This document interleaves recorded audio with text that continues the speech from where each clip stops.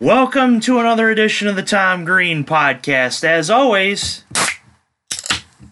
we are cracking open a fresh new edition of the show as we are cracking open a fresh new studio for the Tom Green Podcast. As you've seen, if you follow my personal Twitter at TomTV23 as well as the Tom Green Podcast Twitter, we had a move recently. Parents retired and moved away, and I had to move somewhere, so I moved to my grandma's, as Grandma and Grandpa have happily taken me in, and I found a recording studio for the new show. As for the show today, we are doing an NBA Finals preview, as Game 1 is tonight, Thursday, May 30th, Golden State and Toronto. Kind of unlikely, but we knew that when LeBron left Cleveland, it was going to be somebody other than the Cleveland Cavaliers. We bring in a man who supports a team that very well could have been in the NBA Finals if it weren't for, let's just say, dumb luck. We bring in Ryan Drinkwater, as I'm drinking Pepsi Zero. Ryan Drinkwater from Philly's finest sports network. Welcome back to the show, Ryan. Thanks for having me, Tom. How you been? I've been doing great, as you know. Moved back into a new studio, so you're our first guest in our new digs here. All right, man. I'm excited and I'm ready to go. Definitely. Out in north central Michigan, if you want to call it that. A Detroit fan and a Philly fan talking some NBA. We will start with kind of circling back to our last show, which was a Sixers-Pistons preview, which, believe it or not, in that specific game, it seemed as if Drummond outdid Embiid, but of course, in the actual season, Embiid certainly outdid Drummond. So, final assessment for your Philadelphia 76ers. Did they surprise? Did they disappoint? What's the vibe like in Philly coming off of this season? Well, overall, the vibe in Philly, I think, is split down the middle. Obviously, we had high hopes for this season with the big additions the team made. Adding Tobias Harris in the middle of this season kind of solidified the starting five that should have been good enough to contend and make it to the NBA Finals. Needless to say, they were cut short in dramatic fashion by these Toronto Raptors that are representing the Eastern Conference in tonight's NBA Finals. But all in all, I think for me personally, it was a successful season. Obviously, we would have liked to take that next step, but losing in Game 7 on a last-second shot is few and far in between, so I think you can't be too critical of the overall outcome. But let's just say the heat is on in Philly, and depending on how this offseason goes, I think, Coach Brett Brown, they did decide that they were going to back him, bring him back for another season at least. And, again, the heat is on in Philly, and if they can't get it done next season or if they come out of the gate slow or anything along those lines, I think you could see major changes rather fast. Did you think they made the right decision by keeping Brett Brown? Honestly, I'm a little torn. I was one of the biggest Brett Brown supporters throughout this whole process. And then, obviously, like we all know here in Philly, he makes a lot of boneheaded decisions, and it's tough to swallow at times. But I will give credit where credit is due, and during this postseason, he definitely stepped up. He coached rather well. He had quite a few minimal mistakes when you look back at last season when Boston absolutely destroyed them. Brad Stevens outcoached Brett Brown like it was a clinic almost. So he did improve in a lot of areas, but again, I think the jury is still out. And depending on how this upcoming season goes, he has everything that he needs now. The team that they put together, he only had, less than half a season, less than a quarter season almost, to work with the actual new established starting five. So in that little bit of time, he did well. I think he deserves just a little bit more time with the full group if they can bring them all back. And once that's done, I mean, Tom, he's really out of excuses. They have to make it to the Eastern Conference Finals, at least, at a minimum, for him to warrant keeping his job. If not, I think it's time for, somebody else to lead this team to the next level. Yeah, and my thought about Brett Brown was that if they were going to get rid of Brett Brown, they should have done it like year 3 at the start of the process when Philly fans were just getting irate. As well, let's face it, they're irate with Bryce Harper over going 0 for 4 on a random Tuesday night. That's how Philly fans are, at least in my opinion. But if Brett Brown was going to be fired, he should have been fired early, and I think he should have been replaced with who's coaching the Bucks right now, Mike Budenholzer. We saw Budenholzer take a Hawks team that was basically nothing and turn them into a 60-win team for a year. Now, of course, LeBron, just like in Toronto, LeBron was his nemesis.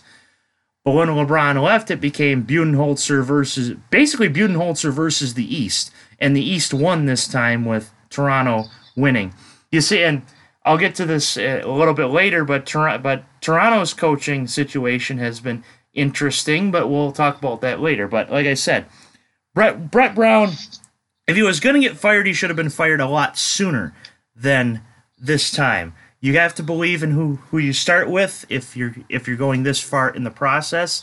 And like you had said, with the new lineup, it's been less than a quarter of a year, so he didn't have a lot of time to groom that lineup. He was used to having a United Nations lineup in 2018 and at the start of 2019. So, right. And I'll say this about Brett Brown. Yeah.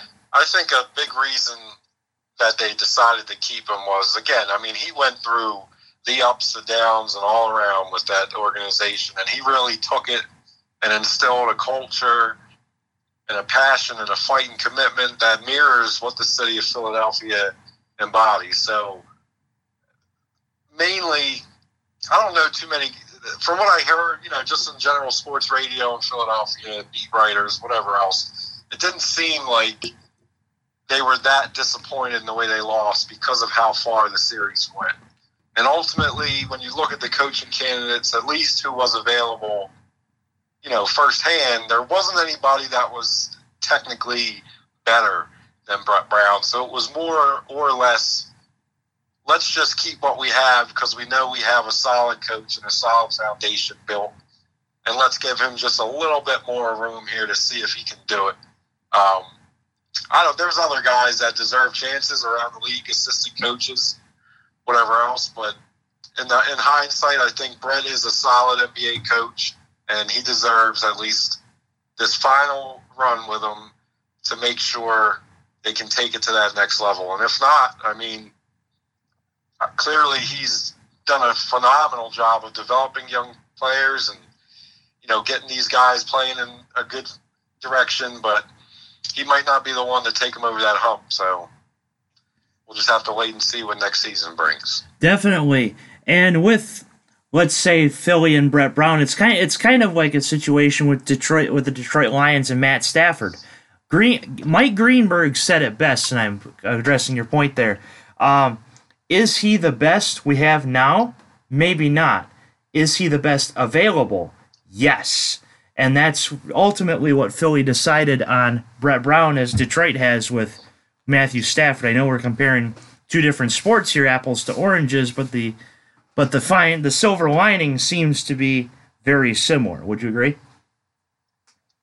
Yeah, I could certainly see that. Look, it's just a matter of time. You really have to go off the postseasons, the last two postseasons, when you're grading a guy like Brett Brown. Mm-hmm. And if you just look at that, they went, like I said, they went to Game 7, pretty much final possession. Kawhi hits a miracle shot that doesn't go in, I would think, 9 times out of 10. When you compare that to how they were bumped by the Celtics the year prior, and like I referenced before, Brad Stevens completely outcoached Brett Brown. It wasn't even close. This year was a little bit different, and they did make quite a big difference in how they played. And this, were they 100% healthy? No. The team was new. They were still running through lineups, figuring out what would work best, etc. And they ran into a Toronto team that's probably the best defensive team in the entire NBA. So the fact that you pushed them 7 games and lose in the fashion you did, I think it would have been a little rough to kind of let him go because of the way that series ended. But again, like, the leash with him is beyond short. It's pretty much you have everything you need now. There's no more excuses. You have to go out and get the job done.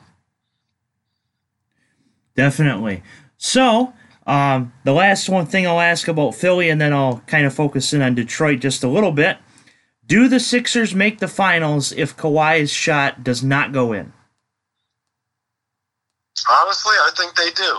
I think they do because, like I said, Toronto is such a defensive juggernaut. The fact that the Sixers were able to play them as well as they did for 7 games, and in my opinion, to be quite honest, the games that they lost not so much because they were outplayed by Toronto, but mistakes that they made, or Joel Embiid not being 100% healthy, or Ben Simmons turning the ball over at crucial times of the game.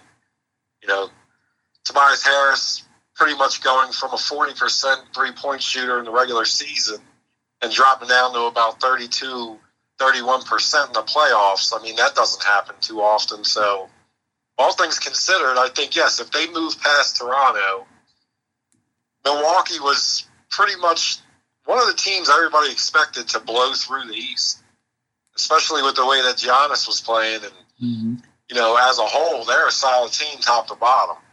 But Toronto pretty much exposed them. And I think Philly would have been able to do a lot of the same things that Toronto did to limit Giannis on how he could impact the game.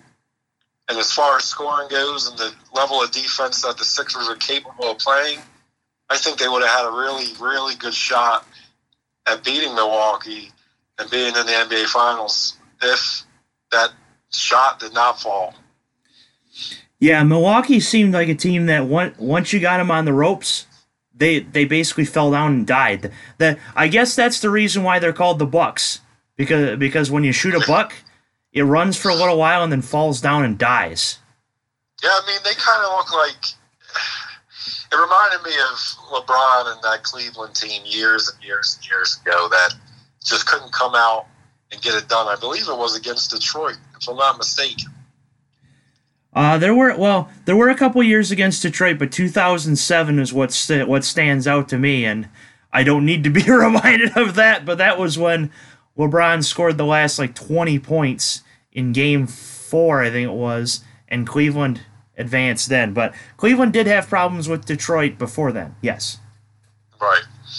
Well, I think, honestly, it's just for somebody like Giannis to be as good as he was, he kind of reminds me of Ben Simmons in a lot of ways. He still does not have a jump shot. I mean, he's got a better jump shot than Ben Simmons does because he actually shoots the basketball. So that goes without saying. But he doesn't have a mid-range jump shot. He doesn't have a mid-range floater when he attacks. It's all downhill with Giannis. Either he takes it to the rack, or he's getting offensive rebounds, putting them right back. He can shoot it, somewhat average at times, but for the most part, especially in that Toronto series, he was held to pretty much a shell of himself. And I think until he adds that dimension to his game, kind of like what Ben Simmons has to do, it's almost easy to kind of put a big net around a guy like that and force him into situations where he has to rely on his teammates to carry him, and the supporting cast of Milwaukee obviously was not good enough to get it done. Yeah, and at some point, if we ever meet in person, we're gonna have to shoot a video from like a yard or something like that, a basketball court, and shoot threes and say, "Hey, Ben Simmons, this is how you shoot a 3." Yeah, no kidding, man. I'm telling you, as far as being a fan of basketball my entire life, and being a Philadelphia 76ers fan for the same amount of time, I've never, ever have been more frustrated with a player in any sport whatsoever. Not even close when it comes to how frustrated I am with Ben Simmons. it's outrageous, Tom, to sit and watch it over and over again, night in, night out. It just frustrates you because the kid has all the potential in the world to be a top 5 player in the entire league. Every other aspect of his game is there. It's just the fact that he's got a mental block for whatever reason. He will not shoot the basketball when that game tips off. And as a season ticket holder, I get to go down and watch pregame warm-ups an hour and a half before every game starts, every home game. And this kid shoots. And he's got a pretty decent jump shot during warm-ups. He's knocking down mid-range shots. He's even hitting a couple of threes, shooting out of the post. But again, once that ball goes up and it's real time, it's like I don't even know what happens. That mental block comes over him, and he just refuses to let him go. So until that happens, it worries you. It really does, because the Sixers are going to be forced into a situation where they're either going to have to accept what he is and keep this as his ceiling, or they're going to have to move on from him. And, I for one, am glad I'm not the one that has to make that decision, because if the right package came along right now, I might take it, only solely because he's got a couple years under his belt and a couple of off seasons, and I don't know what he's working on other than a Kardashian during the off season. But, he's certainly or a Jenner, who knows? But yeah, that would be a very cool video. Hi, I'm Tom Green. I'm a Blake Griffin fan, and I'm Ryan Drinkwater, Philadelphia 76ers ticket holder, and we're going to show Ben Simmons how to shoot a 3. Yeah, that'd be something else. So spinning I to wonder who would have a worse percentage, though, Tom. If you could really just boil that down. We'll take as many jump shots as he took all last season, and we'll compare our field goal percentages. I bet you yours would be a slight bit higher than his at this point in time. And that is no knock against you, but that's embarrassing. Yeah, and I, for one, haven't played pickup in a while, so that's saying something. So spinning the conversation to Detroit for a little bit, because we're a Philly and Detroit combination here, and I'll say about my Pistons at the trade deadline. That's about the time where I kind of started to write for Last Word, and then now I'm writing for the Scorecrow, if you've noticed my Twitter and stuff. I had said in an article that Detroit has to make a decision on this trade deadline, and it's either because they were in the 8th seed at the time, and the decision was win or tank. Now in the NBA we see this because of the lottery. Now the tanking was kind of debunked by New Orleans Pelicans winning the lottery and Zion Williamson feeling like he has been hit by a train. But my point was the 8th seed is the exact spot where you do not want to be in this NBA. Because look at how Detroit played in the playoffs. I was saying on Facebook and Twitter, referring to a SpongeBob scene, is this playoff basketball? No! This is Patrick! Because that's how it felt watching all 4 of those Pistons-Bucks games. And who knows what'll happen. We have a good coach now in Dwayne Casey. We have the coach. Now we just need the supporting cast around Blake or Andre.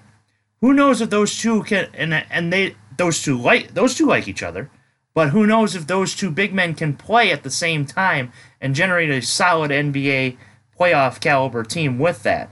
Because you see Giannis is the big man in Milwaukee. Middleton's kind of the supporting cast, but he doesn't do a lot now because of the supporting cast with Mirotic and the others. But in Detroit has to figure themselves out at this point.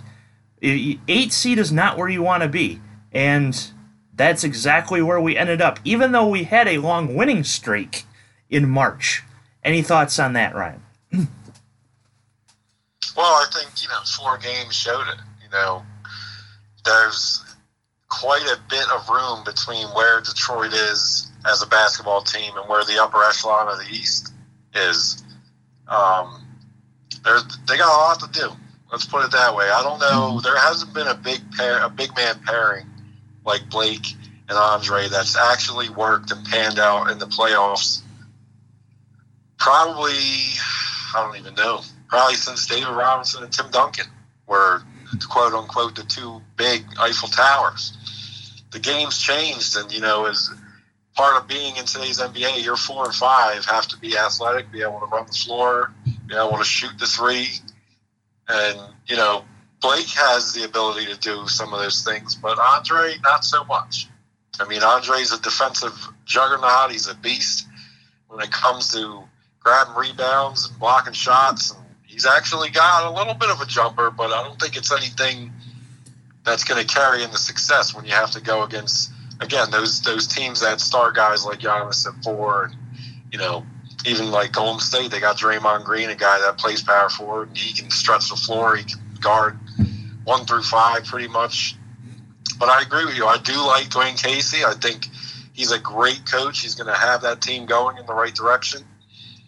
But they definitely have to figure out what their identity is and hold true to it, because when you look at Milwaukee, Toronto, obviously, Boston even, whether or not Kyrie stays or goes, a team like New York, if they end up getting a guy like Kevin Durant, Atlanta with Trae Young, and they've come quite a far way, and only one season with him there.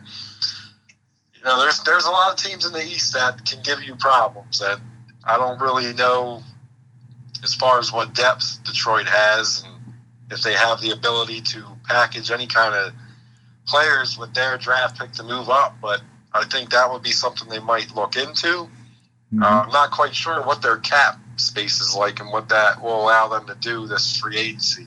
That'd be something I think you could tell everybody.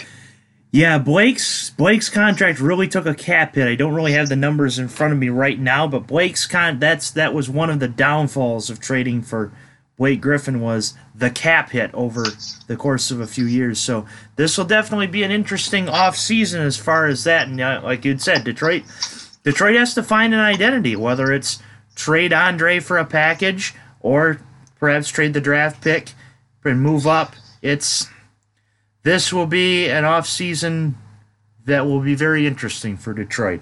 And of course, as an aside, All-Star Game 3-point contest. Andre Drummond versus Ben Simmons. Let's see who makes a 3 first. Oh my God, we'd be sitting there for 2 years.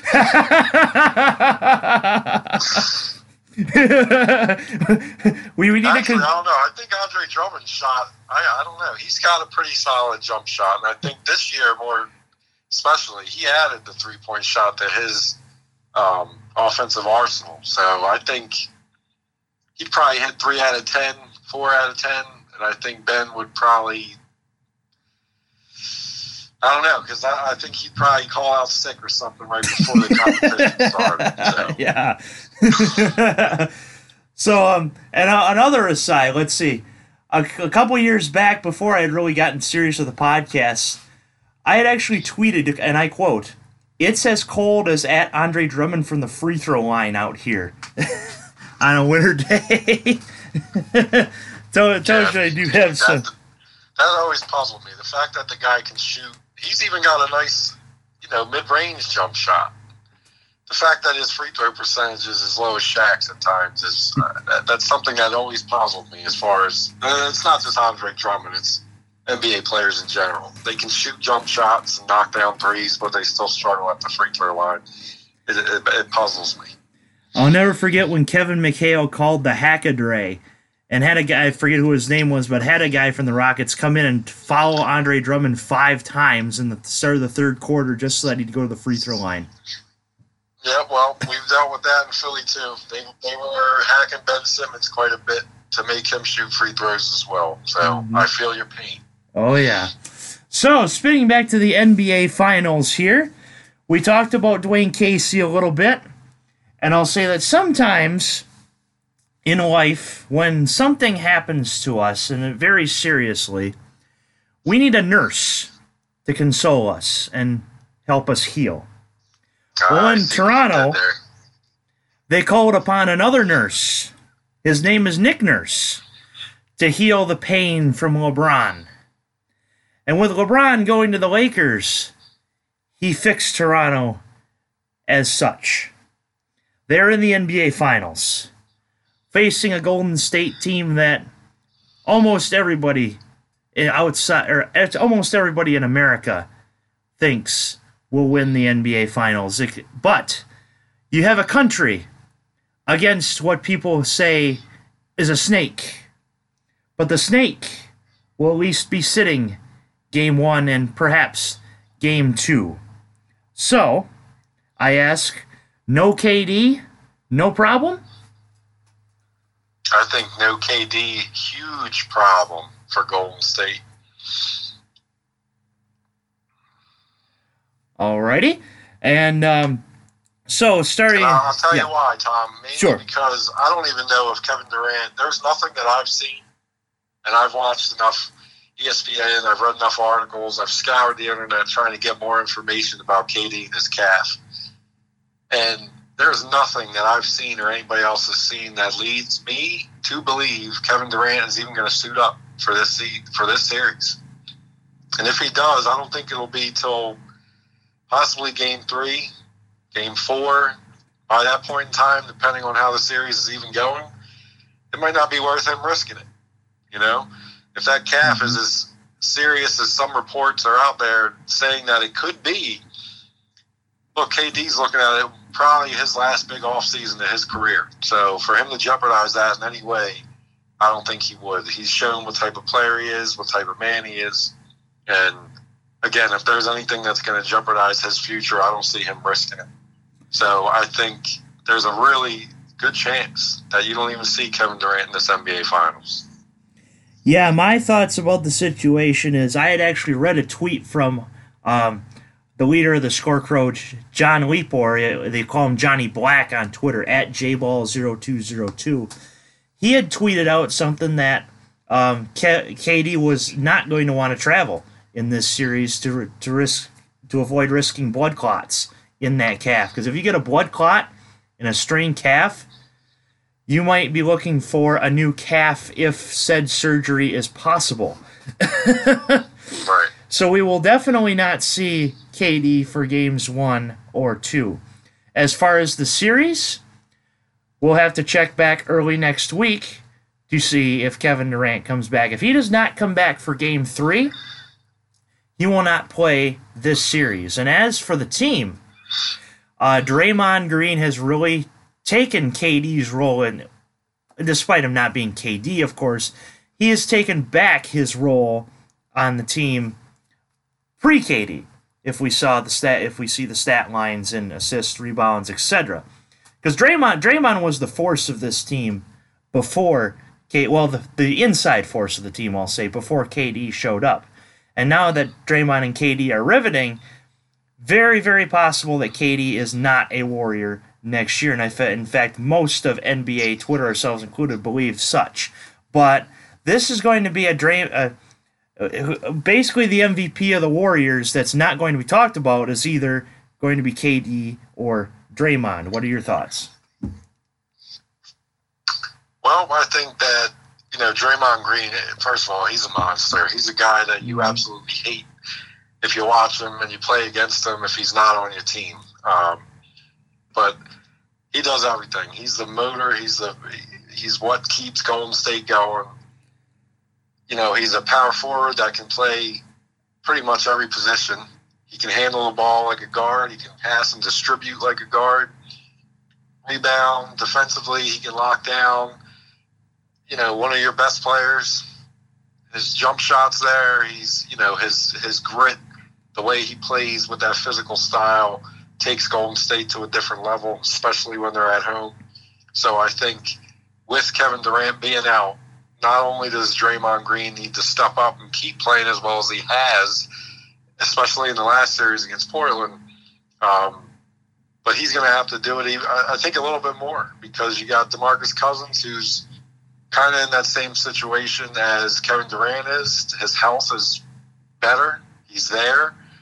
But, Steve Kerr said it best. He's healthy and he can play. It's just a matter of how far along in the season they are. They're in the middle of an NBA Finals, and trying to figure out a way to get him into rotation or caught up to speed is going to be really challenging. So you might not see too much Boogie in this series, if not any at all. So Draymond needs to do what Draymond does, and that is be the catalyst and do everything, all the little things that help Golden State be as successful as they have been. Yes, and that's another good point, is that Boogie was basically signed to a one-year deal, and if I'm correct, Steve Kerr may have said this, oh yeah, we're just giving him some championship experience so that he can go to another team. Yeah, okay. I mean, I don't know if it depends on what he wants to do. His health is first and foremost the most important thing, and if he's not healthy, or if he's a guy that now has major injury after injury, he's not going to have too much of a market in free agency. So I don't know if it might be a little fast to say he's one and done with Golden State, especially if with Kevin Durant leaving. I could see Boogie coming back and having another run with them guys, but his health is serious right now. I mean, he just cannot stay healthy, and it's one injury after another. So, I feel for a guy like that as an NBA fan. DeMarcus is one of the better, most talented bigs that the league has when he's healthy. But unfortunately, he hasn't been, so we'll just have to wait and see. Definitely. So, my official answer to no KD, no problem, depends on how Draymond plays. If Draymond plays like the force that he has been, I honestly say no problem. But if he struggles and or kicks someone in the groin and gets suspended, big problem.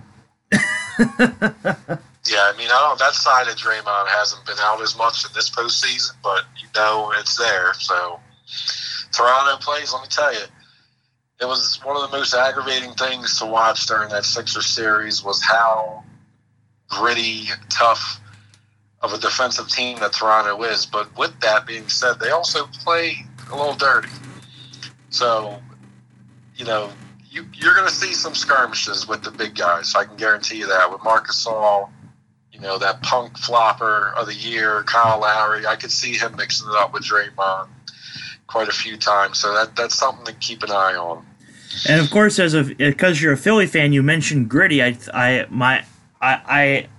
just about sank because I just saw that image and I thought, oh my God, gritty. Oh. quite the sight for eyes. So another aside that I'll ask you is that I had this conversation with a couple of my coworkers. One of them actually came on the show, Spiro. Marc Gasol, when he was traded to Toronto, I watched one of the first games that Toronto played post trade, and I had to do a double take because I thought Marc Gasol looked a lot like Jonas Valanciunas. Do you agree? Yeah, I mean, they're somewhat.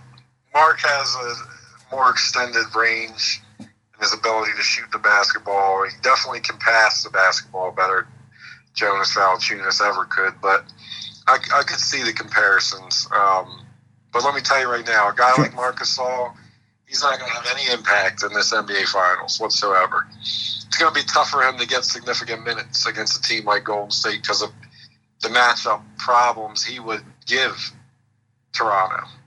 He cannot switch on pick and rolls and keep up with the speed and the pace that Golden State plays with.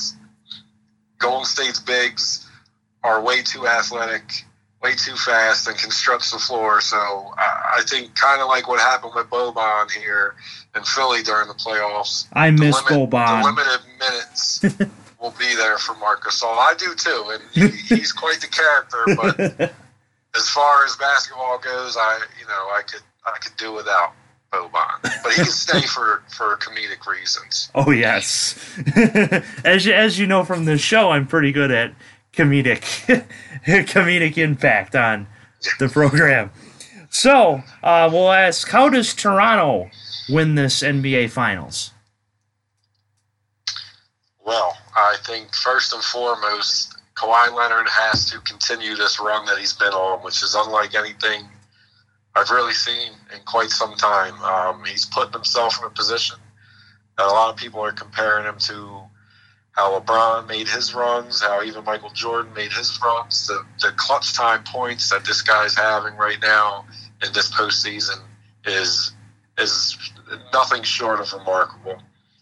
So if Kawhi stays at that level, Toronto's going to be tough to beat. But the supporting cast also needs to step up big time like they did, especially in the latter part of the series against Philly, and how they handled everything in Milwaukee. Guys like Fred VanVleet, Kyle Lowry was solid. Pascal Siakam has pretty much proven that he's the next all-star candidate coming out of the East. He's taken leaps in his overall improvement. If you compare it to last season, they got guys like Danny Green on that team who have championship experience. The pedigree is in them. So they're all going to have to step up and play that Detroit-style basketball, which is, like I referenced before, that tough, hard-nosed, lockdown defense. They really know how to take the best player on whoever they're playing against that night and figure out a way to limit them and make them work extra hard. So Golden State probably coming into this thing with high confidence. Five times in a row now they've been in the NBA Finals. So I don't want them to be too overconfident because Toronto's coming and they're going to put up a good fight. And if Kawhi continues to do what he's been doing, and that's all the secondary pieces on that team step up and play like they have, this could be a really interesting series. Definitely. And as for my answer to that question, people have always talked about Golden State being LeBron's nemesis, when in reality, it's been Kawhi Leonard.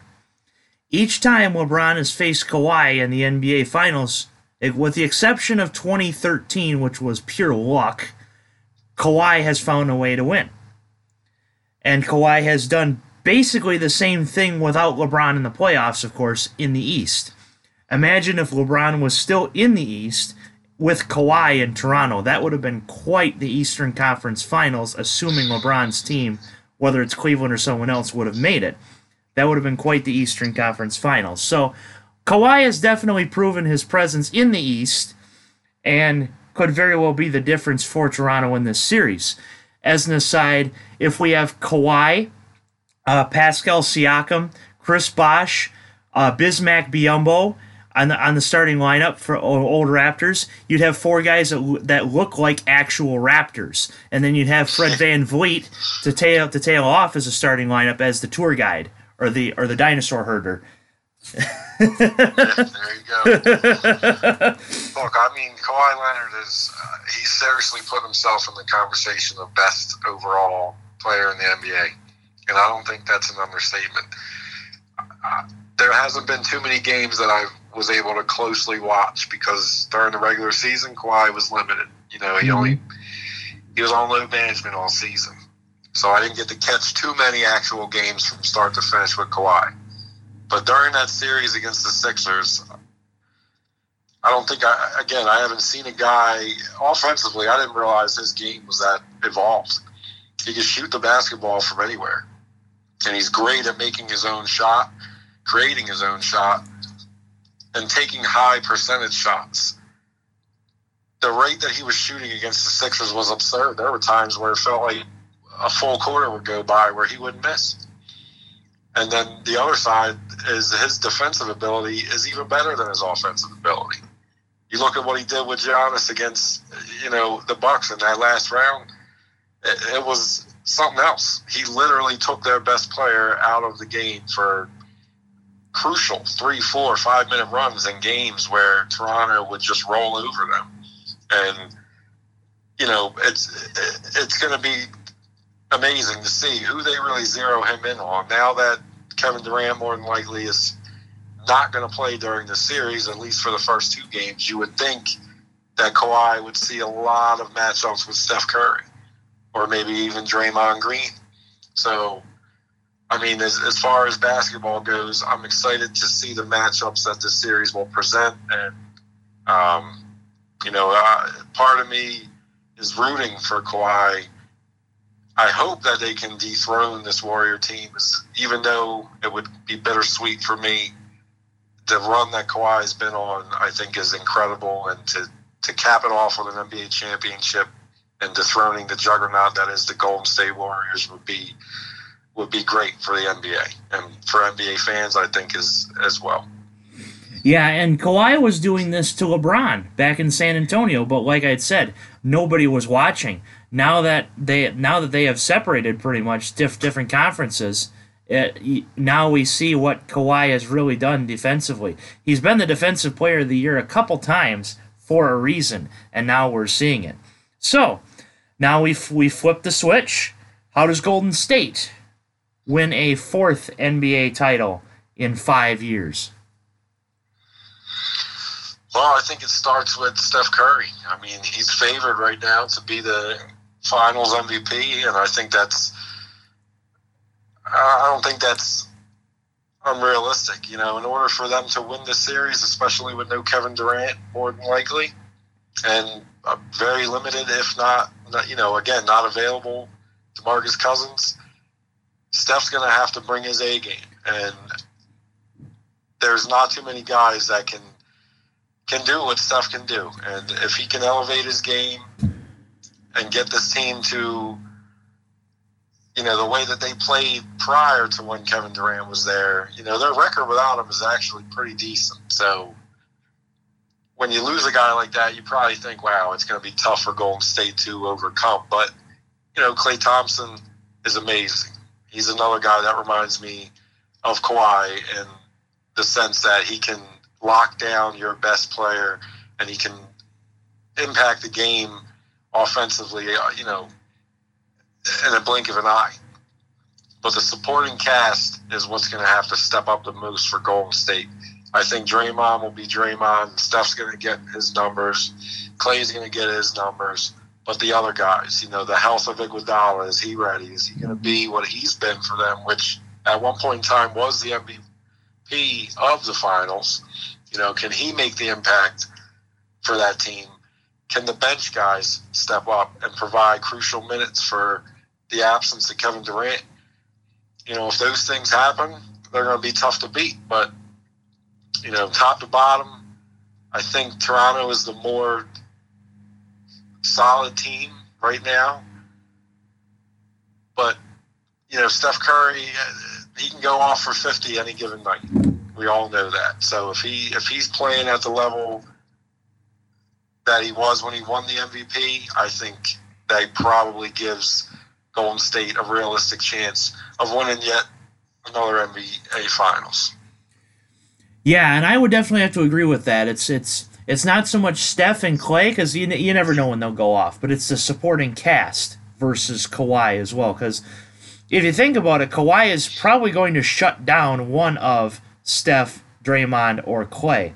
It's up to the supporting cast to fill that void, especially with Kevin Durant perhaps missing the entire NBA Finals, to see what Golden State can do. But if one of Steph, Klay, or Draymond gets on a roll, you just never know, and the supporting cast can really help with that. So, and I think, sure. Not to interrupt you, Tom, but no, go ahead. One of the biggest things for Golden State is they cannot let this become a half-court series. And by that, I mean they have to be able to get over them.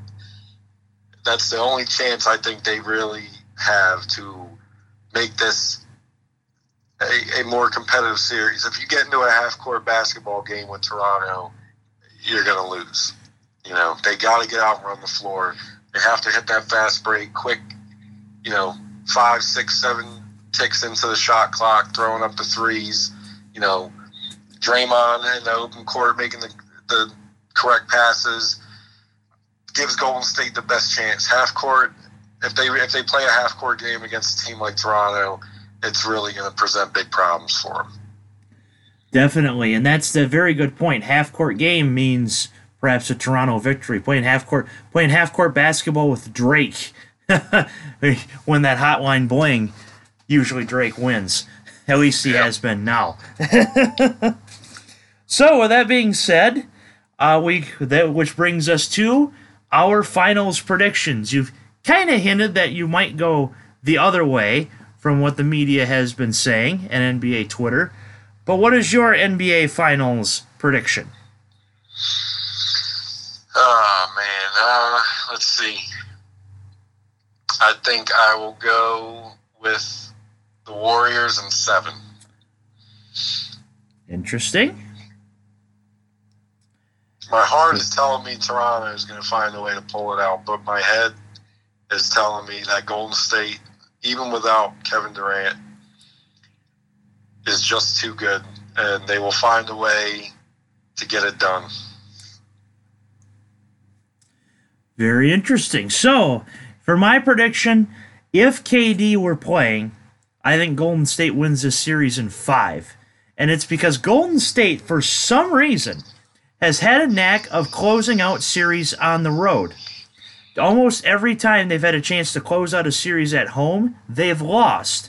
Let's look at 2016, for example. They had 2 chances to close out the series at home.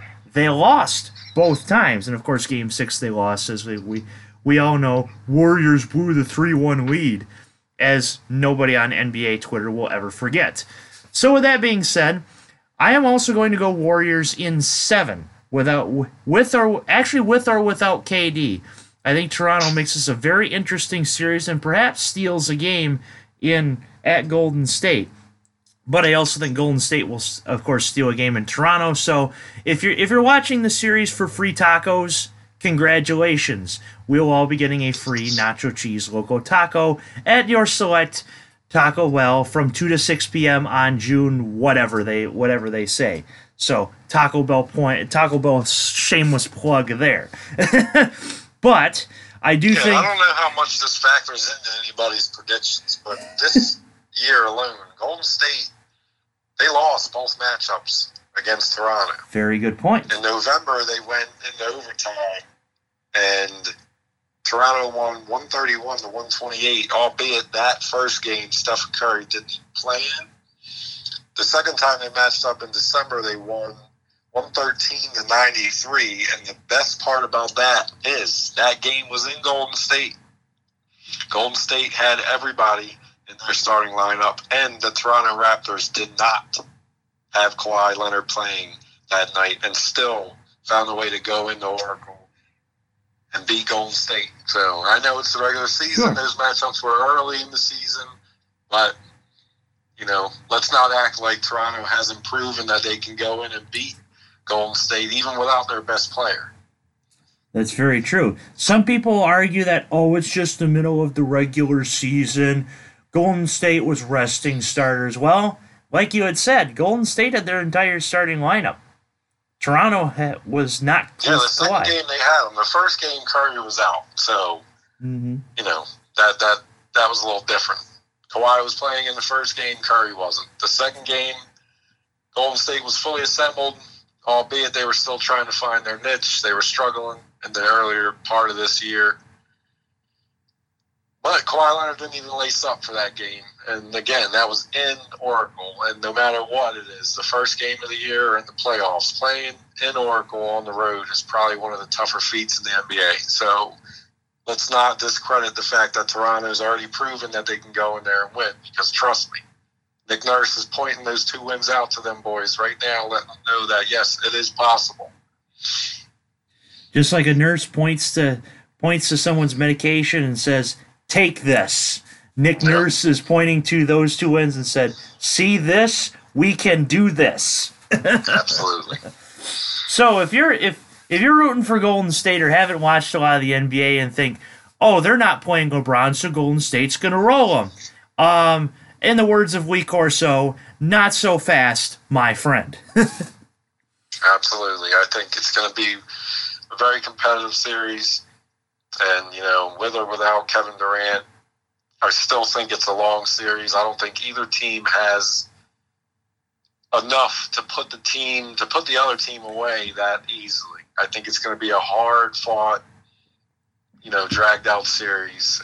But ultimately, I'll give the nod to the team that has a little bit more experience finals-wise than Toronto does in Golden State. Definitely. So we both think Warriors in 7. And then so the last NBA-related question I will ask you are the Warriors a dynasty? I mean, absolutely. As much as it pains me to say it, I was one of the. I hated it. Everybody hated the idea of Kevin Durant going there, and you know them doing what they've done. But it's still a remarkable feat. The fact that they've played in 5 consecutive NBA Finals, that makes you a dynasty in itself. They've ruled the entire Western Conference and NBA for 5 seasons now. So if they go on and win this one, especially with the question marks of the health of 2 of their biggest players, if they can find a way to come out and put another ring, it makes them a dynasty if they aren't one already. It's a different day in the NBA. The talent teams up and so on and so forth when you compare it to other eras like the 90s or the early 2000s even. But what they're doing is remarkable. And as a basketball fan, as much as it angers you to see it at times, you have to step back and appreciate the level of greatness and, that they've been able to consistently have now for 5+ seasons. Mm-hmm. And as for my answer to that, I think the key to a dynasty, at least in my opinion, is at least 2 straight titles in 3 and 4 seasons. Golden State has done exactly that, as well as gone to a 5th consecutive NBA Finals. So if it wasn't a dynasty yet, it certainly is. And for my criteria for a dynasty, they fulfilled that at the conclusion of last season. So I certainly feel that they are a dynasty. So, very good conversation there about the topic of dynasty. So, in that perspective, this has been a good NBA Finals preview. And I will ask you for the last question of this show, is there anything else you have to add to this wonderful Tom Green podcast? Well, yeah. I mean, Tom, Sure. I just want to say I enjoy listening to you. You always provide great content. It's been an honor of mine to come back and be on the show with you, and I'm looking forward to hopefully doing it more down the road. Definitely, and we've definitely had a good report, a great show as well. 2 great shows now, as we had a little Sixers-Pistons preview back in December, as we broke down a lot of the ins and outs of both teams, as well as we did that at the start of the show as well. And, of course, an NBA Finals preview. So, always good talking some NBA with our buddy at Philly's Finest Sports Network. He is a Philly fanatic, but he doesn't. But I assure you, he does not look like that green freakishly looking guy that's always at Philly's games. He is Ryan Drinkwater, and this has been the Tom Green Podcast.